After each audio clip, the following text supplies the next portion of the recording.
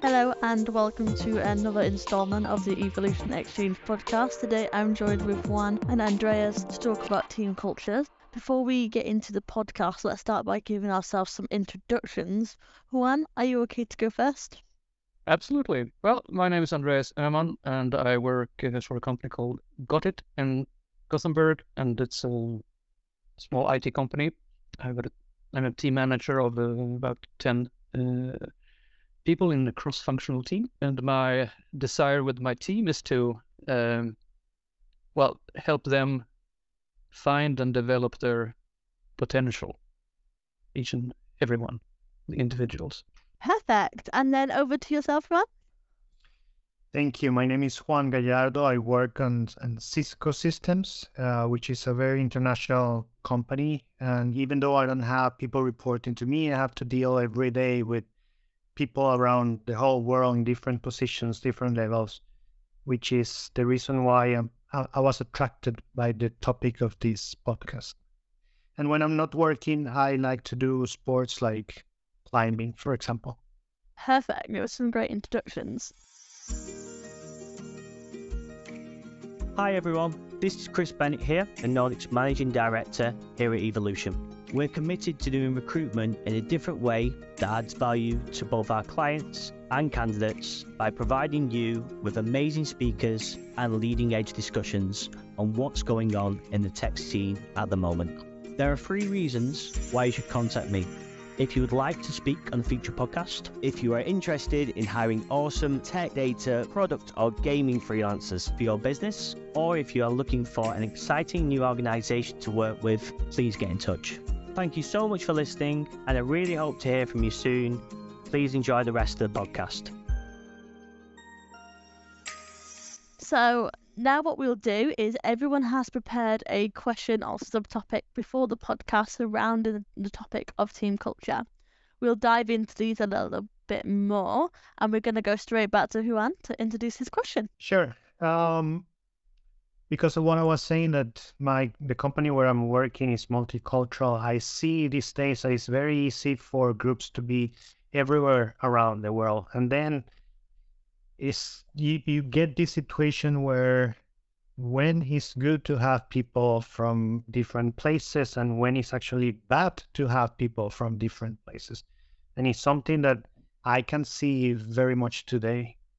If I can start answering my own question, I see, for example, that many times people with different culture backgrounds are very good to have into teams, because then people get a different way of thinking. You have in the same room, you have different opinions, different perspective that makes a conversation and discussions very good and very rich. You get a lot of input from different sides, and then you get to an answer that is more complete. But at the same time, when you have to deal with this kind of different cultures, you are faced sometimes with challenges that in certain cultures, for example, they are not allowed to say something different than their bosses, or that it's more difficult for them to give a completely honest opinion that is not biased, because it's something engraved in their personality, in their culture. So you have kind of everything here, and that's why I'm facing this every day, right? Yeah, that's very interesting. Would you say that if you need to reach a consensus, some kind of a joint decision, that it's more difficult than with a cohesive team with basically one nationality? And here is something that is very interesting, right? You are Swedish.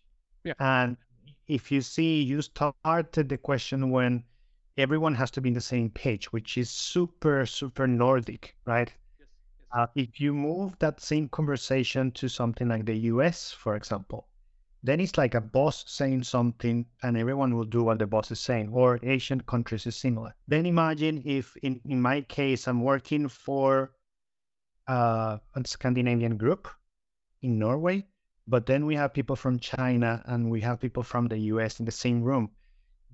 It's so difficult to get consensus in that kind of environment. So how do you solve that? It's very interesting. Well, I mean, there is something that I like to call leading by influence, which means that I have, for example, when I bring an idea to the table, I'm a product manager, right? So I bring a new product to the table or a feature that I want to do. I find myself having to convince everyone in the room about my idea being good. But my approach is different if I'm speaking to someone in the US than if I'm speaking to someone in Asia or in the Scandinavian countries. So I think I can say that I know after 10, 12 years working in this environment how to navigate that. But the answer is it would depend a lot on who I'm speaking to. Do you face anything similar like this in your... Slightly. We have mostly native Swedes in our company actually, and that's mainly because all our code and or basically everything in what we create has to be in Swedish because it's for the Swedish school system. It's for Swedish municipalities. So everything you need to have a perfect grasp of the Swedish language to be able to write code properly and to be able to educate our customers in our system. So, but saying that, we have a couple of people with a different background, but this is European backgrounds. So we have from the Southern Europe and from Austria, and they have been living in Sweden for quite some time. So I suppose they have been assimilated, but they still bring along, I don't know, slightly different temper, mentality. Yeah, some spices. Some spices, yeah, it's just slight differences. And we're also quite broad when it comes to age. So we have some young developers, 20 plus, and myself, I'm 51. So, and we have a bunch of people over 50. So it's a wide age spectrum also, and that also makes certain nuances. I mean, we are many that are old enough to be parents to the younger ones. Some of them, yeah. And that was something that I was going to bring up as well, because I think culture is not only the part of where are you born, but it's also like the time where you have been raised shapes you a lot. So when I see, for example, the younger generation that is joining my teams compared to the older generations, there is also there like a bit of I wouldn't call it a shock, but like discussions that are becoming more common because of the age difference. The young generation is thinking about one approach because many of them, I laugh, but many of them doesn't know even what a cable, an Ethernet cable is, right? It's wireless. And if it doesn't work wirelessly, like what's happened? And then you have these two very big different approaches to the same problem, which sometimes is good, but sometimes it's also difficult. I agree. And I think one of my developers, and she's older, she's not old, but I mean, she's 40, 45, 46. So she put it very nicely. She said, okay, we who grew up not with computers, but learning computers as we became teenagers or whatever, we adapted to the computer or to the technology. But today's younger people, they expect the technology to adapt to them. Yeah. And I think there's a huge difference in way of thinking. Like you said, they expect everything to just function wirelessly right out of the box. Whereas if you're older, you think, yeah, okay, let's read the manual. Let's read the manual first. Do I have all the parts? Where should I plug it in? And I think that's quite interesting and very important also to take into account when you develop some kind of team culture or whatever, because those different kinds of views are both important. Do you find in your team one group taking over the other, or do you think that they are balanced? I think we're quite balanced, and that's mainly because, like I said, we're a cross-functional team where we have my developers, and then I also have verksamhetskonsult that would be my support and education stuff. Since when we sell our product, we also give support for the product, and we educate the customers in the product. So we work as a team. So the support and education staff, they are very much involved in the actual development, because the developers don't have the knowledge of what our customers actually need and do. So they need to translate that to the developers. So I think it's quite even in who leads sometimes, because sometimes we need more of the developers, sometimes we need more of the education stuff. When you're sorry to interrupt, but when you're talking about age, I call myself, is it Generation Z? I'm a millennial. I was born in 2000, so completely different generation. Never had a flip phone. Went straight onto the touch screens. And I completely get what you mean with those two generations. And I don't even think there's that many years between it. I think my generation completely doesn't understand how you did things with wires, because we've never needed to. But I find there's you get a lot more like sarcastic comments from your way in the UK of, oh, but you won't know that because you weren't born. Things like that. And when you're younger and you're like, but I know that I can do this, like with the exact same level, but you think they like it's just that confidence really to tell someone, excuse me, please, you might be older than me, but just And you know that there is something very interesting there when you have a table full of people in different ages. Like the senior ones normally have a higher voice, but in groups like mine, where we are developing something that someone else is going to use, we have to be sure that we are developing something that everyone can use. And most probably, if you look at the ages where we are right now, ranging for workers, like the younger generation is going to be the one that we need to design for, because the time that takes the product to go to market, get into the place, it's going to be some time, and that time is going to allow that generation to come in. So we have to understand that and let the young ones decide or explain their point of view much more. At least that's my opinion. I think that's I think that's correct. But I think it depends on the product. Like the product, I'm also the product owner. My product is like I said, geared towards the school system, but it's for huge municipalities to well, basically you put the child in at 1.5 years of age when they go to preschool and everything, and then they go through the whole school system and pop out again at 19, 20 in our system, and all the time they exist within our system for grading, for sending out bills for the daycare and whatever. So the people, the admins that use our system, they are always doing things a certain way, and that might not always be the way that a developer would say is the optimal way of doing things. But it's very difficult to change the customers. So sometimes it's easier to adapt the product because we've tried very hard to understand the need of the customer and translate. Like I said, we have to use my support and education staff to translate the need of the customer to the developers. And there might be a mismatch there sometimes, because sometimes the developers develop something and then it reaches the customer and customer goes, no, we can't use this. But it's great. You click here and you get a result there. Yeah, Fast. that's not the way we want it.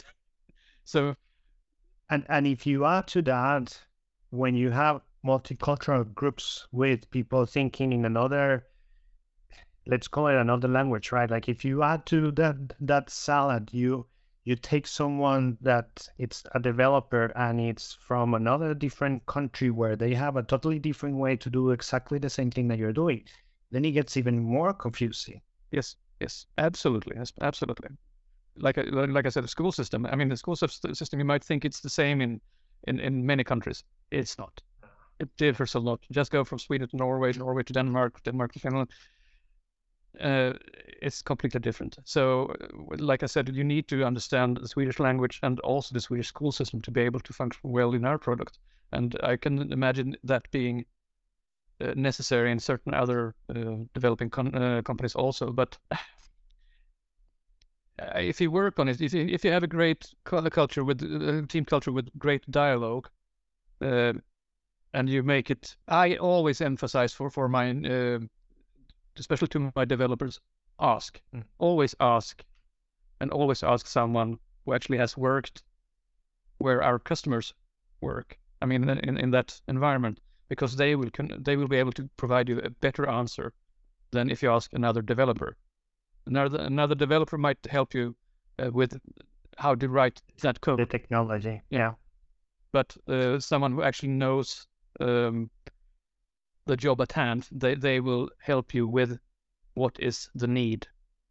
And I think ask is the best advice I can give any new developer in my company.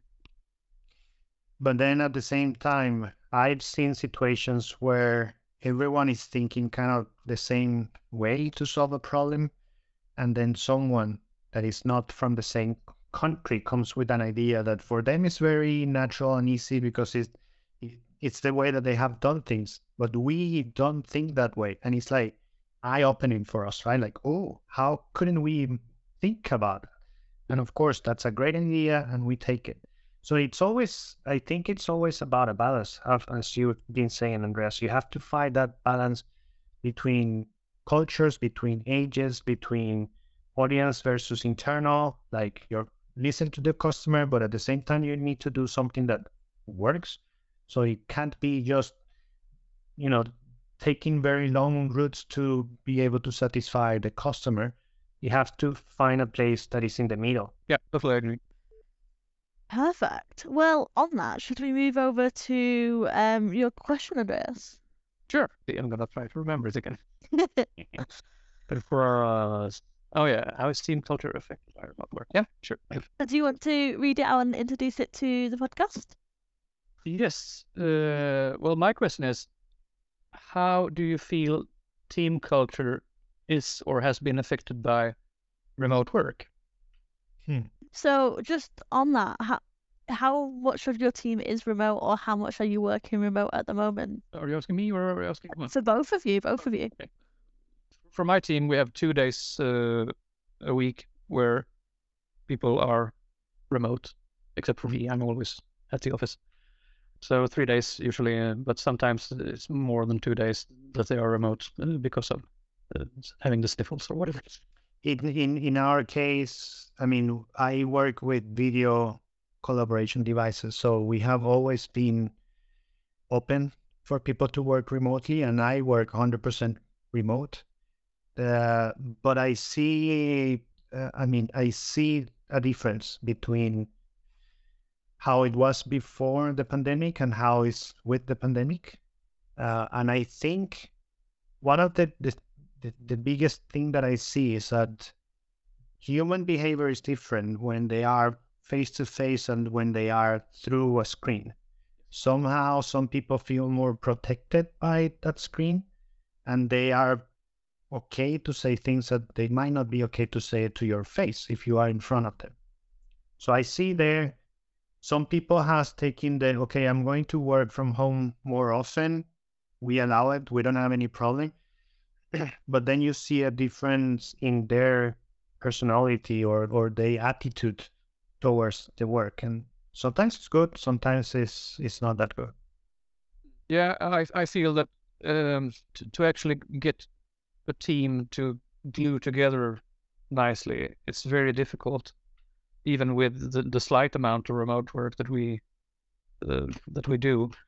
If you've had the team that came into the pandemic as a team, I think it probably has been much easier to keep the team together than if you have been basically hiring new people and having a changing team during the pandemic.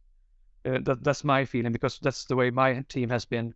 So it's been a bit of a struggle for me to get them to actually pull on the same line as go together as a team. Deal with the rest. Yeah, Exactly, because too little time has been spent face to face. Not like what we do now. It's face to face, but I mean, it's still It's a real person in real life. But Except- so, and here's something that is interesting for me. It's what do you call too little time? Because from my point of view, like what I normally try to do is that I travel to meet with the people of my group time to time. I meet them, but then I come back and I work 100% remotely. I seen that this work as long as I do at least once a month to meet the engineering team. But in your case, what are you calling too little time? How often do you think is the good amount? I feel like the days that we are actually together as a whole team, we are much more creative and much more, I would say productive, but no, creative is probably the best description of it, because it's easier to ask someone when you're in the same room. You just go pat them on the shoulder and say, hey, can I ask you a quick question? Or you meet them on the way to a coffee machine or wherever in the hallway, than it is to actually, Slack someone or call someone on Teams, because it's much more direct, and then you can get in that interaction between two people face to face, new ideas usually appear. You say, well, what if we did this? And then you sit down together and you huddle a bit and you bring someone else in, and it's so much more direct. So I feel that the best ideas, the best collaboration happens when we get to spend time together. And I would have wanted to spend more time together to get the team to gel, and then they probably would gel very well also remotely. But the pandemic has messed that up a bit. I feel, because it's difficult to start. I feel it's difficult to start a great team culture where most of the time is spent remotely.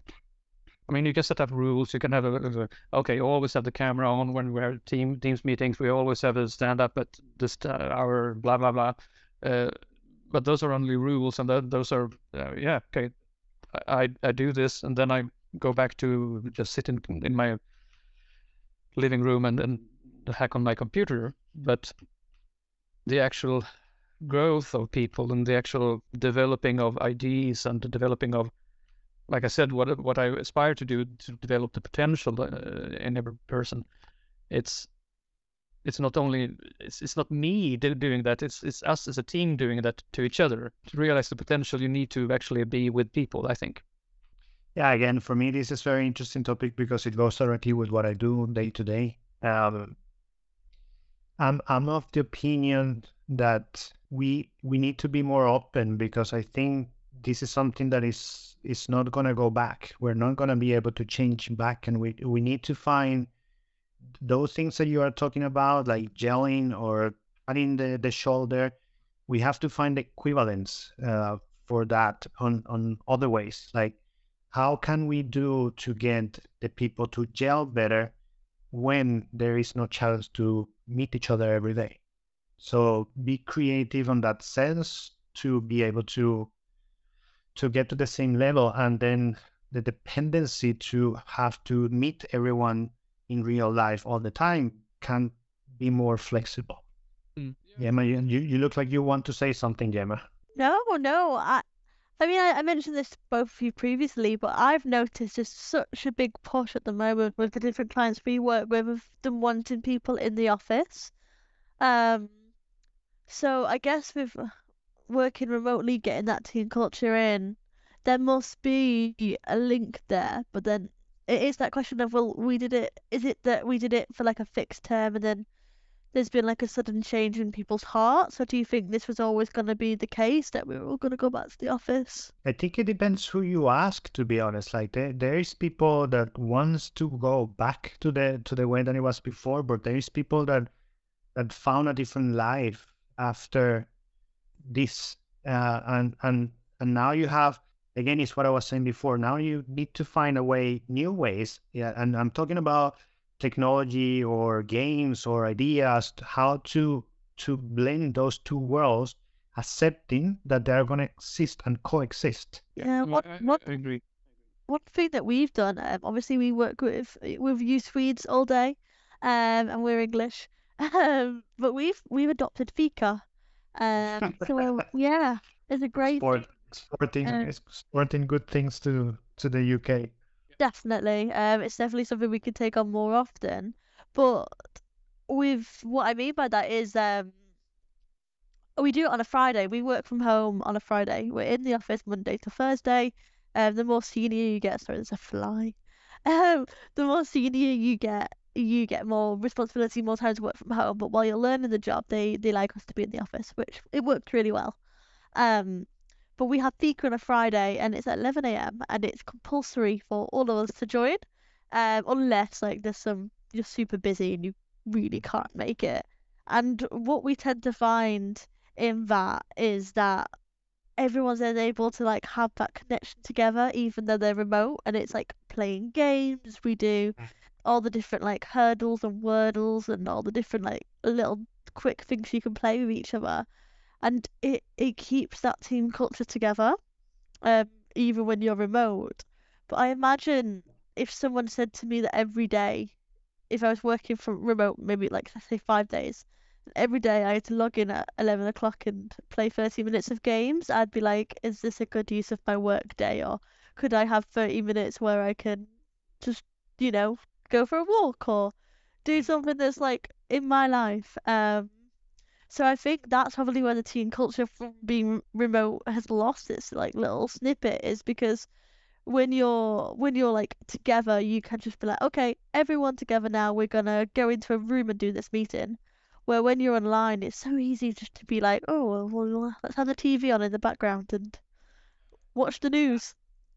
Yeah, and here's where again I'm saying I think we're gonna have to invent those new ways, right? Because I've been working remote for 12 years or more, 15 years or something like that, and I can see the difference between. I mean, I do a big effort to try to keep that bond with the people that I work with because I understand that it's so important uh, for creativity, for this that we're talking about, the working culture. It's important to have it. So I done things myself, like for example, I try to keep with certain people, I try to keep like a side conversation that is not work related, because I know that there is a special topic that it's interesting for both of us. So running or cycling or something like that, and then I can message them. And this is even used in a different channel, that the regular channel that we have at work, saying, hey, did you see that this person won this race or something like that, to try to keep that bond, to try to make something that strengthens the culture in our working environment. But it's an active work that I have to do, being conscious about it. Absolutely. I do something similar. Well, we have regular meetings, one-on-one, me and my staff. Basically, to get to know each other better, but also so that they have an opportunity to raise if there is an issue with me as a team manager, or with anyone else in the team, or whatever, at the company, or with a customer, or dreams and hopes, and yeah, like I said, to find their potential. So it's we use a concept called lead, manage, coach. So as a leader, sometimes you need to lead. You had an example before when you introduce a new concept or a new product. That's basically you leading. This is what we're gonna do, and this is where we're gonna go. And then as a manager, that's you managing the team to go in that direction. And then as a coach, you coach them into becoming, developing their potential, or becoming a better self, or finally realizing their dreams, or whatever. And I find that more efficient when you're actually meeting the person than to do it on screen. Yeah, but maybe I like that. I like, again, since I'm the one remote, to with reference to my team. Most of my team is on site. They decide if they want to work one day out from their house or whatever, but I'm the one that is remote. So I try to create a personal bond that is a little bit stronger than a work bond. So if I see, for example, that someone is interested on, I don't know, for example, lately we did a device that had a problem, and we always got a